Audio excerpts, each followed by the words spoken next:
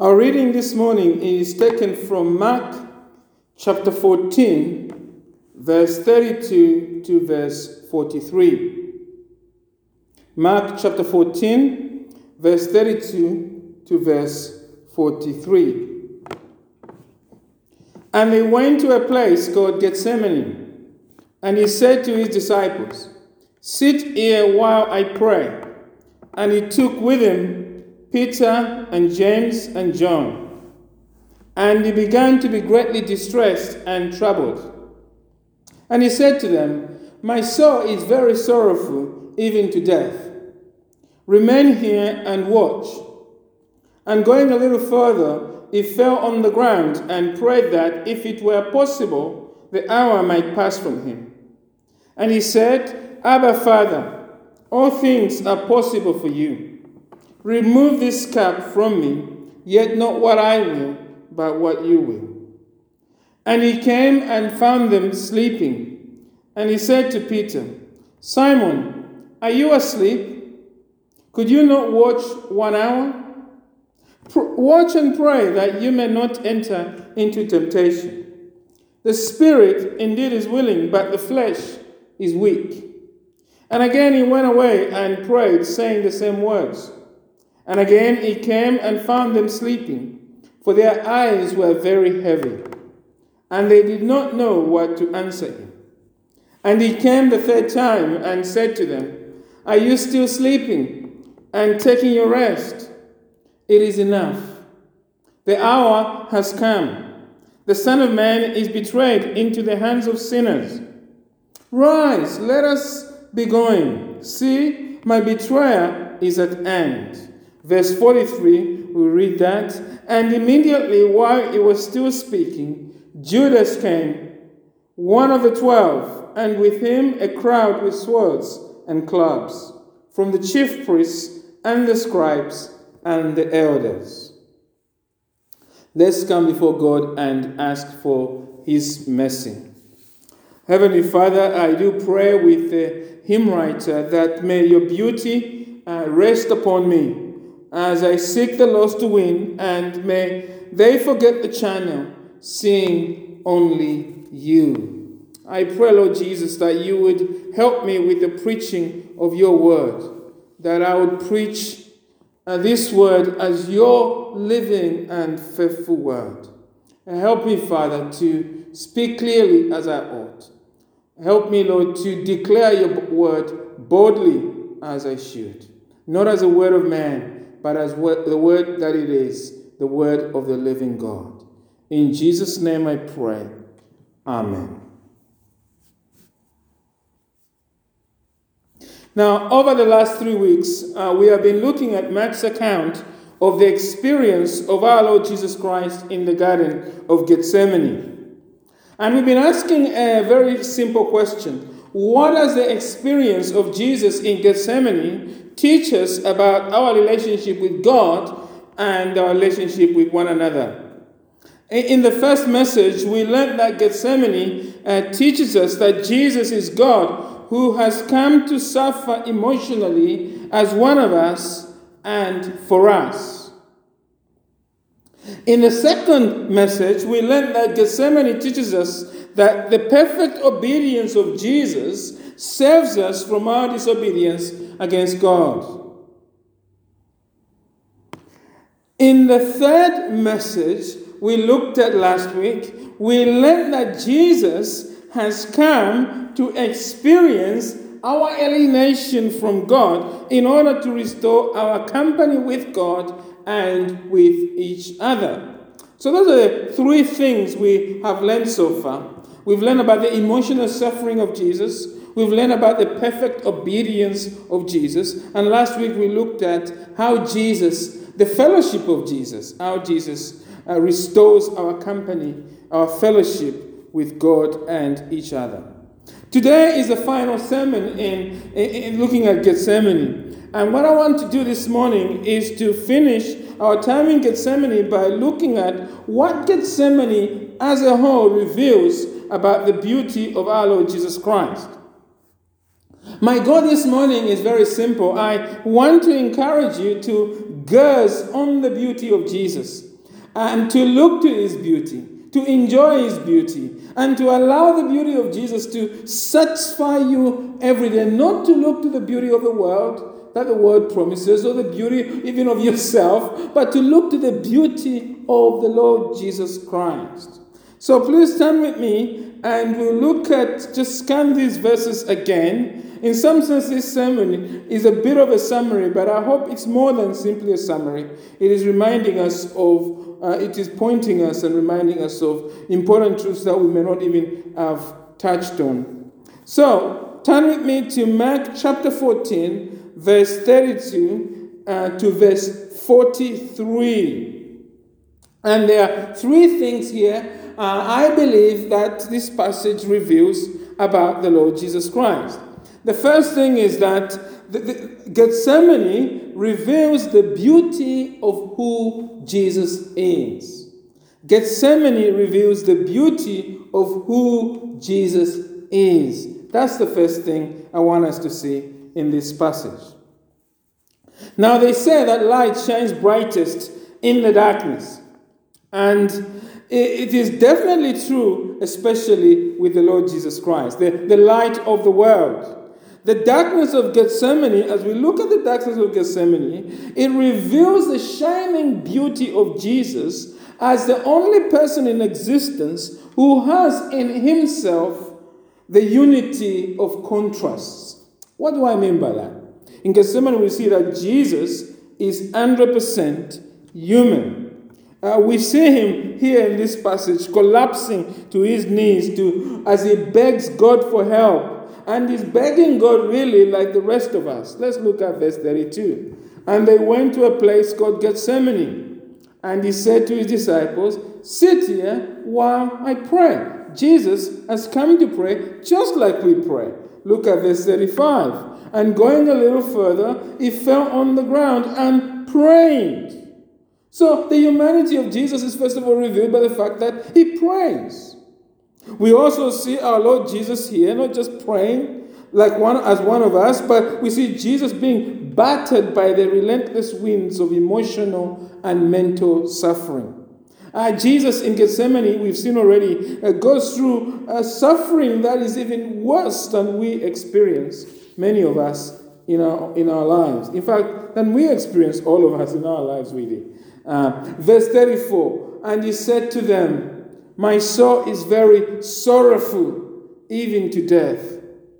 Jesus is crushed by the experience that he's going through in Gethsemane. And the reason he's crushed is because Jesus is fully human. All of these things we're seeing, verse 35, when he prays, when he agonizes in verse 35, we are told, and going a little further, he fell on the ground. He's falling, he's collapsing to his knees. Why? Because all of these things are showing us that the blood of Jesus bleeds red, like the rest of us. Jesus is 100% human.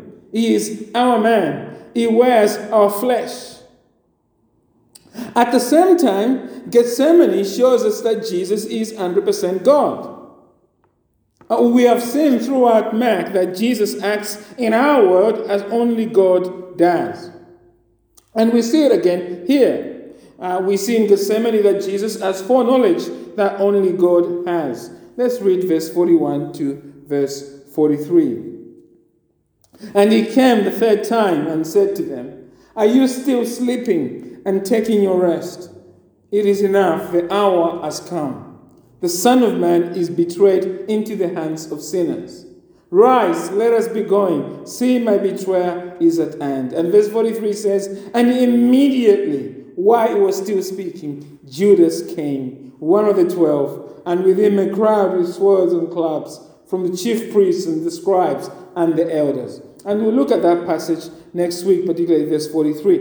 But the point I just want us to see this morning is that Jesus here knows every detail of his betrayal. He's not being taken by surprise. That's why verse 43 starts with immediately. Jesus has seen what's going to happen to him. He knows exactly what's happening. And he's able to know every single bit of every detail of his betrayal because Jesus is 100% God. Indeed, the title he uses in verse 41, the Son of Man is betrayed into the hands of sinners, as we explained last week, shows us that Jesus is fully God and fully man. If you like, as we see Jesus on his knees there in verse 35, as he collapses to his knees and as he's calling on God, what does he call God there? He calls God in verse 36. He says, Abba, Father. He's calling God his intimate dad. As we see Jesus call God his intimate dad in Aramaic, we are listening in to a conversation not only between man and God, we are listening to a conversation between two members of the Holy Trinity. God the Son is on his knees, calling God the Father, Abba, Father. You see, in his divine essence, Jesus is fully God. Jesus constantly swims in an eternal flowing river of love from God the Father and God the Spirit. And as a member of the Holy Trinity, our Lord Jesus lives in a union that oozes out love that never ends. Jesus is always loving and always being richly loved by God the Father and God the Spirit.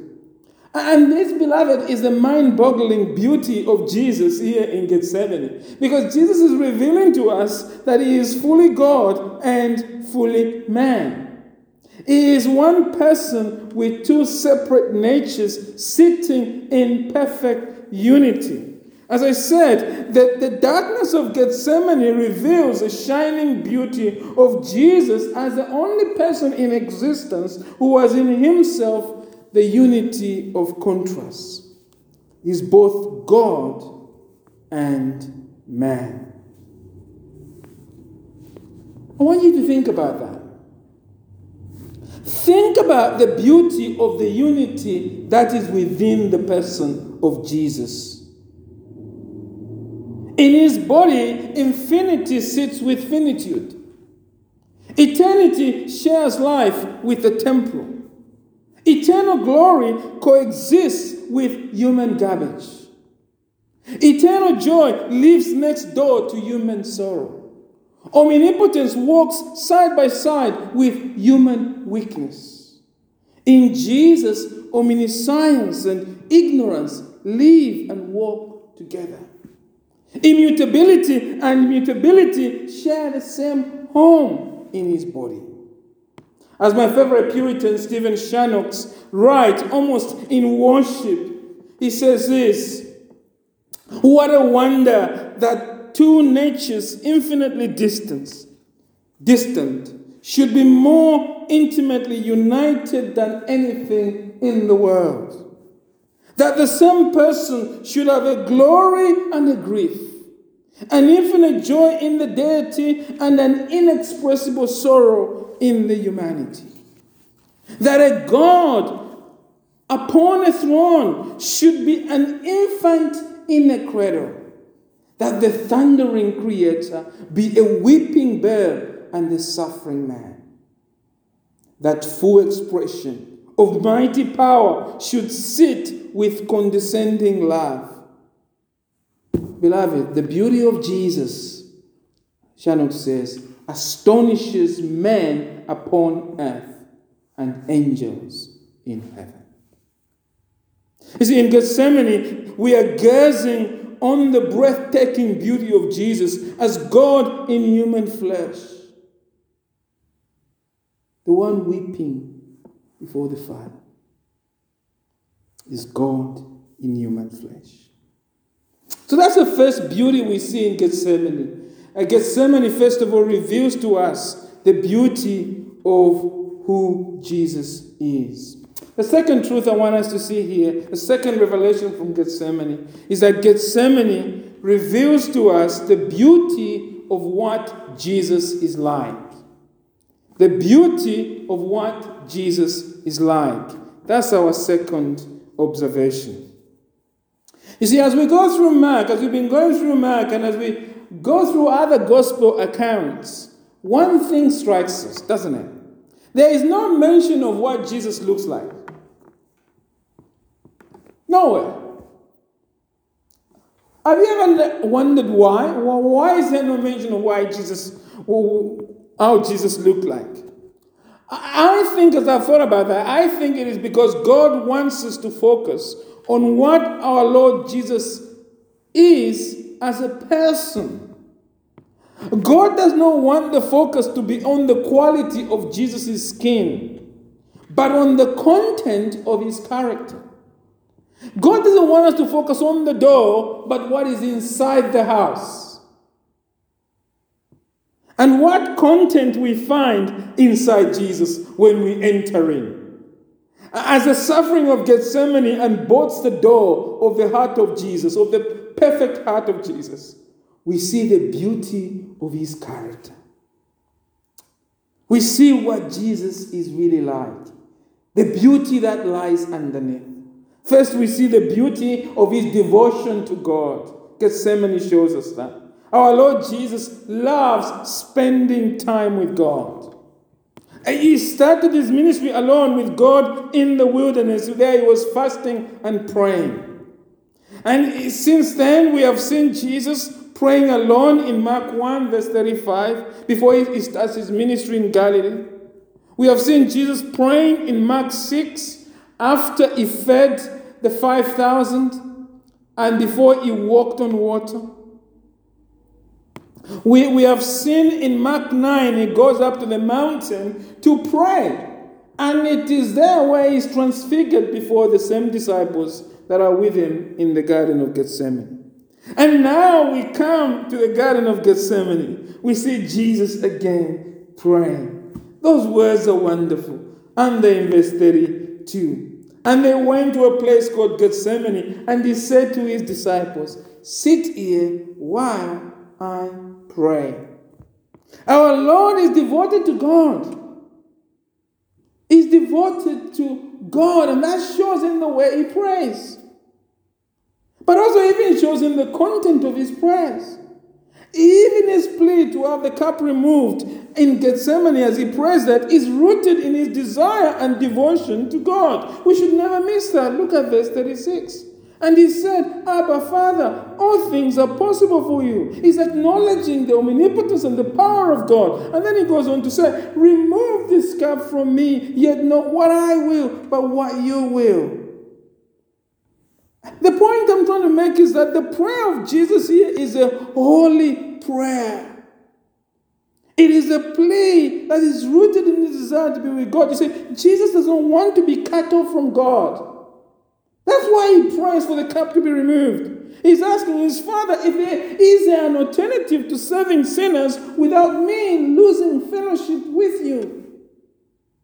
I have long loved it. I have enjoyed it from eternity past. And I want it to continue. I don't want sin to get in the way of that. Even that prayer, you see, was rooted in the Lord's commitment of being with the Father. He enjoys the fellowship of the Father. He is devoted to the Father. That's what Jesus is like. The second thing we see in Gethsemane of how Jesus is like is that in Gethsemane we see the beauty also of his inner life. The life of Jesus is filled with the fruits of God the Spirit. I mean, we are lost for words as we see our Lord Jesus here. For example, patiently waiting before God. Patience is one of the fruits of the Spirit. And we see him patiently waiting before God in silence. As God is silent there. He is praying to God. He's waiting patiently before God. Even as his prayers are washed away in tears. We are dumbfounded, aren't we, by the faithfulness of Jesus to the end as he gets up to meet Judas. How can Jesus press on knowing the full horror of Golgotha that awaits him? How can our Lord press on knowing that he will be made sin? How can the Lord Jesus press on knowing that he will take on the filth, all the stench of sin on him? How can he press on knowing the full wrath of God will be fully poured on him for those 3 hours? The wrath and judgment of God will be concentrated on his soul. How can he? Well, he can press on because you see, he's faithful to the end. The intense light of the holiness of Jesus in the Garden of Gethsemane blinds us. Oh, what beautiful inner life our Lord Jesus has, beyond comparison. And finally, we see of his character, don't we? In Gethsemane, his character shines through by the way we see the beautiful love he has for followers, for his followers. In Gethsemane, we see his beautiful love for you and I. Look how Jesus gently cares for his disobedient disciples. He has told them to pray. He comes back and tells them, doesn't he? Verse 38. He says, watch and pray that you may not enter into temptation. That's a command from God.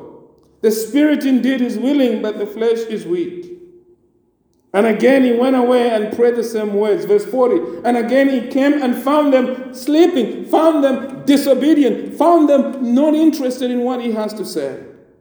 For their eyes were very heavy. They did not know what to answer him. 3 times Jesus comes back to check and encourage them. Encourage these disobedient disciples. And he's doing that all in the middle of the greatest emotional and spiritual struggle of his life, where he says, my soul is very sorrowful, even to death. Jesus is caring for them, even as he's breaking inside. You know, many of us, when we are going through problems, we abandon other believers. We stop going to church. We stop talking to other people. Problems make us become self-centered. That's how we are. That's how we are as human beings. But Jesus is not like that. We never see him here wallowing in self-pity and self-focus. No, beloved, his top concern is always on the disciples. The suffering of Jesus is actually the conveyor belt of mercy towards them. It is the vehicle he's using to even minister more to them in a concentrated way. Jesus is the God who cares for us. He has shrunk to become one of us as a man so that he may bend down his ear to listen to our deepest needs. He has put on the rags of human flesh, not to be cared for, but to care for you. Jesus is the King that has come not to be served, but to serve. And to be a ransom for many, as reminds us in Mark 10, verse 45. Our Lord Jesus is a King who serves his subjects, who washes their feet and sympathizes with our deepest needs. And he does that more than we know. That is the beauty of his character. In Gethsemane, we see the beauty of what Jesus is like. We see that he's beautifully devoted to God, beautiful in his inner life, and beautiful towards you. That is how beautiful Jesus is. So 2 truths so far. We have seen the beauty of who Jesus is, and Gethsemane secondly reveals to us the beauty of what Jesus is like. And finally, Gethsemane also shows us the beauty of what Jesus has come to do. That's the 3rd truth. The beauty of what Jesus has come to do. Gethsemane reveals that Jesus has come as our only mediator between God and humanity. He has come to bridge the gap between us and God. You see, God is nothing like us. But in Jesus, God descends an infinite distance to be with us. He stoops down voluntarily to wear the gown of human flesh. Through Jesus, humanity is brought to God. Because you see, if Jesus were only a human being, he would be at an infinite distance from God, just as we are. And if Jesus were only God, he would be at an infinite distance from us. But as God incarnate, the God-man, Jesus has closed that infinite distance.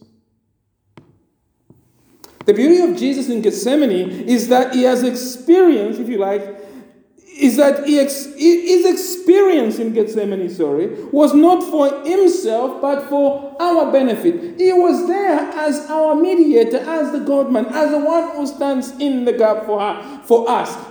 Gethsemane was for our salvation. And so as we look at Gethsemane, we see Jesus suffering emotionally for us. And he began to be greatly distressed and troubled, verse 33. He's distressed there in verse 33 and throughout Gethsemane because it is a sneak preview, as we've already seen, of the suffering he later endured on the cross for us. Because right there on the cross, our Lord Jesus drank the full wrath of God designed for us. He became an enemy of God in our place. He was crushed for our sin. Jesus in Gethsemane suffered in anticipation of the future suffering for us on the cross. Jesus in Gethsemane suffered also silently, didn't he? Verse 35 or verse 36. And he said, Abba, Father, all things are possible for you. Remove this cup from me, yet not what I will, but what you will. And yet we never hear God the Father speak even once. Twice already he has spoken. He has spoken on the mountain of transfiguration, and he spoke at his baptism. But there is no voice from God here. Jesus is suffering in silence in Gethsemane. Why? Because it's a trailer for the silence Jesus later endured on the cross. On the cross he cried, my God, why have you forsaken me? And there again, God did not answer. And he didn't answer for our benefit. He didn't answer because God was pouring his wrath on him. He was pouring on Jesus the wrath that you and I deserve. God was silent for you, beloved. And therefore the beauty of Gethsemane is that our Lord Jesus, knowing full well what was to come, yet willingly obeyed the will of God to suffer on Golgotha in our place. He prayed in Gethsemane, remove this cup from me, and yet he said, yet not what I will, but what you will.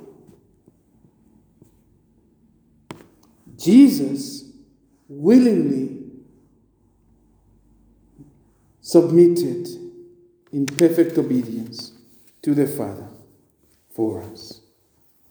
Jesus passed the test of obedience for us. You know, our Lord Jesus had already triumphed in the wilderness setting where human beings had been banished by God when we rebelled against him in Eden. And now Jesus has conquered in the garden setting where our ancestor Adam felt so miserably on our behalf. Jesus worked back, we might say. And he worked back beautifully. Jesus passing in the wilderness, passing the test in the Garden of Gethsemane. And he's done that for us. The perfect submission of Jesus to God allowed Jesus to go to the cross and die on the cross as a perfect substitute for us, for you and I, for sinners. You see, through his sinless death on the cross, our Lord Jesus exchanged his perfect record for our sin. And if you're trusting in Jesus this morning, you now stand perfect before God because of what Jesus has done on the cross. And so there, beloved, is the beauty of Gethsemane. We could summarize it in those 3 points we've said. First of all, Gethsemane reveals the beauty of who Jesus is. Jesus is a perfect unity of contrasts. He is our beautiful God and our beautiful man. Secondly, Gethsemane reveals the beauty of what Jesus is like. Jesus is beautifully devoted to God, beautiful in his inner life, and beautiful towards us, beloved. And finally, the third point, Gethsemane reveals the beauty of what Jesus has come to do. He is the beautiful mediator who restores us back to God through his life, death, and resurrection. That's the beauty of Gethsemane. That's the beauty of our Lord Jesus. So how should we respond to all this beauty of Jesus? Well, we're going to spend all of eternity responding to the beauty of Jesus. In eternity, we'll bask in his beauty and learn more of his beauty, overwhelmed by his beauty. So no single sermon can even begin to flesh out the beauty of Jesus. But here are just three things I want you to think about and apply to your life as you think about the beauty of Jesus. I think the first response to the beauty of Jesus is worship. Worship. Let us worship Jesus every day, fully awake to the splendor of his beauty that is so vividly displayed for us here in the Garden of Gethsemane. You know, artists often talk of visual lethargy. They say the more we see something, the less you actually see it. Our hearts get used to that thing, and we stop appreciating it. And we can all think of many examples where that is true. Oh, beloved, may that not be true with us and Jesus. May we not become too familiar with his transcendent beauty, his transcendent glory, and his excellence. I don't want the wonder of the beauty of Jesus to fade away. I don't want to get used to it. I don't want to be dead to his beauty. I want to be like the hymn writer who says, I stand amazed in the presence of Jesus the Nazarene and wonder how he could love me, a sinner condemned and unclean. For me it was in the garden he prayed, not my will but thine. He had no tears for his own griefs, but sweat drops of blood for mine. Oh, how marvelous, how wonderful, and my song shall ever be. How marvelous, how wonderful is my Savior's love for me. I want to be like that. I don't want to be dead to the beauty of who Jesus is. And if you're a true follower of Jesus, I'm sure you want to have the same sense of wonder as the hymn writer. You want to be amazed at Jesus, at his beauty every day. And Gethsemane, over the last 3 weeks, has been inviting you to worship Jesus afresh, beloved. It is calling on us to run to Jesus and confess that you have fallen asleep. Confess that, like the disciples, you are sometimes asleep in the light and beauty of Jesus. Confess that what you once found exciting, amazing, strangely sometimes bores you to death. Oh Lord, have mercy on us. Move our hearts to adore your Son. Open our eyes so that we can see the beauty of your Son as the angels do. That should be all of our prayers every day. That God would inflame our hearts to see the beauty of his Son. So the first response is worship. The second response is this. If you're trusting in Jesus, take comfort in the beauty of who Jesus is. Take comfort in his beautiful character and what he has come to do for you. There is nothing that Jesus did on earth that he did for himself. Jesus was born, lived, ministered, died, rose from death for your benefit and mine in Christ. The beauty of what Jesus has come to do is for you. You see, in of ourselves, we are vile and ugly creatures. Sin has left its imprint of ugliness on us. But Jesus has come to take on our ugliness and replace it with his beauty. You see, the good news of the gospel is that those who belong to Jesus now share in his beauty. Beloved, this is our comfort in this life when we are beset by sin. In of ourselves, we are ugly. Our sins are ugly before God. The thing that captures our hearts are ugly things. The sins we commit shame even us. But the amazing truth of Jesus is that if we are in Christ, we share in the beauty of the God-man. We are in union with Christ. We are ugly, but Christ is the beautiful beloved of God. And the good news of the gospel is that we are in him. We are united with Christ now. We are his beloved, even as he is the beloved of the Father. I wonder, as you listen to me this morning, are you prone to doubting God? Are you at the moment feeling anxious about life? Are you feeling lonely perhaps during this lockdown period? Or do you find yourself perhaps in a very difficult relationship weighing you down? Are you suffering bereavement, as I know some of us at this moment have? Or perhaps are you looking at your life and you're seeing only struggles and heartache and suffering? Are you beginning to think that God has forgotten about you? That he has somehow given up on you? I don't know what situation you are in this morning.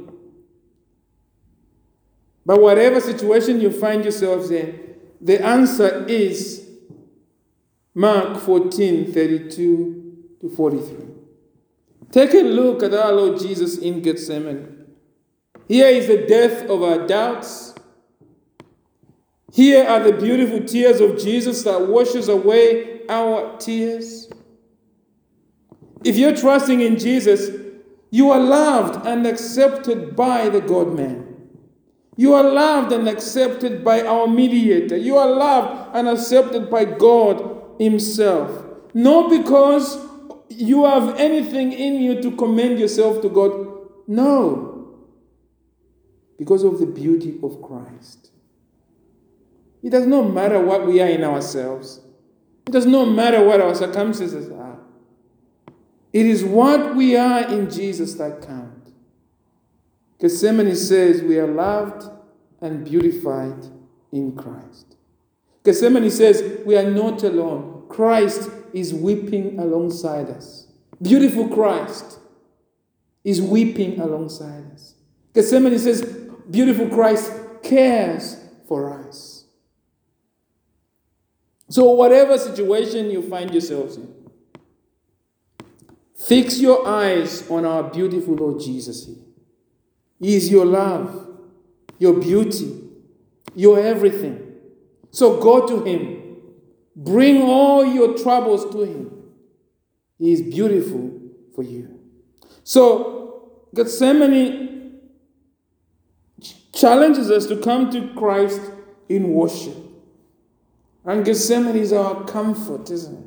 And the final thing is that Gethsemane then challenges us to continue longing and thirsting for the beauty of Jesus, not the beauty of this world. I think we can spend a long time on this. We don't have time to spend on it. But you know, the world, everywhere we look, is promising us false beauty. For some, it's just the way they look, and the word says, if you look this way, that's great. For others, it's the beauty of somebody they're going to meet. If they have this person who look this way, and they'll just be happy and that. For others, it's just getting out of their house and maybe staring at a wonderful sunset. If they can go on holiday, look at something nice, some beauty, they'll just feel better. The world promises us all this temporary beauty. But you see, all the beauty the world promises us is fading away. It's what Paul David Tripp calls reflective beauty. It's not intrinsic in of itself. It simply reflects the beauty that the Creator, the one who created us, who has infinite beauty, and therefore all the beauty we see just reflects him. We shouldn't look to those things to satisfy us. Rather, we should look to the beauty of God. David's prayer in Psalm 27 is that his longing was to look to and gaze upon the beauty of the Lord. And the good news of Jesus is that the beauty of God has been revealed to us in the face of Jesus. So let us long to look upon his beauty. Let us allow that beauty not only to change us, isn't it? Let us allow the beauty to change us. You see, the beauty of Jesus is a transforming beauty. As we look upon his beauty through the eyes of faith, we grow every day to become like Jesus. As we look on Jesus, we begin to look spiritually beautiful outside who we already are inside. In Christ, we are already beautiful inside. But every day as we look upon Christ, we become outside who we already are inside. We start hating the ugliness of sin in our lives and start living and longing for the beauty of Christ. My prayer for each one of us as individuals and as a church is that all of us would pray that hymn of Katie B. Wilkinson. In that hymn that we all love, she prays this at the end. May his beauty rest upon me as I seek the lost to win, and may they forget the China, seeing only him. Seeing only the beauty of Jesus. Amen.